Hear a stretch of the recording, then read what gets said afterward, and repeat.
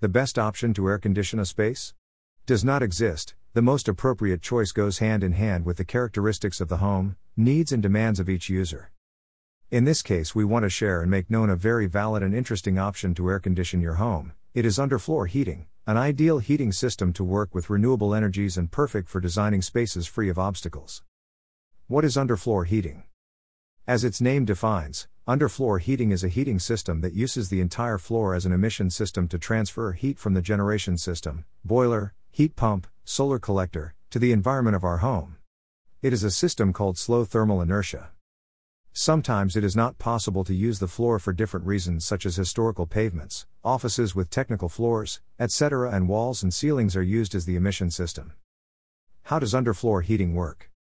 The basic thermodynamics of underfloor heating is very simple. Using hot water that circulates through a pipe, we heat the pavement and a small thickness of mortar to a maximum temperature of 29 degrees Celsius, a temperature defined by current regulations.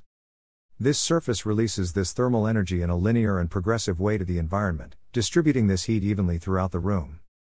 How is the installation of a radiant floor? The installation of this heating system is easier and faster than it seems when we hear that many meters of pipe must be placed embedded in the ground. These are the different steps to follow.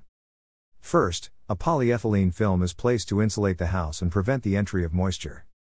It is necessary to install a perimeter tape to prevent possible expansion of the floor against the walls. The next layer is styrofoam, which insulates thermally and serves as a fixing for the pipe that we will place next.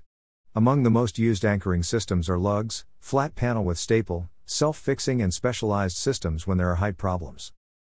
The next step is the fixing of the pipe that starts and ends in the collector box. After the entire pipe is laid, it is covered with a layer of mortar. Finally, the user chooses the pavement that he likes the most. Advantages of underfloor heating. The temperature is distributed evenly throughout the environment. There are no hot spots, no drafts or the effect of cold feet. In areas with less humidity, it can be used as cooling. Does not dry out the environment. Ideal system to work with renewable energies. Achieves great energy efficiency.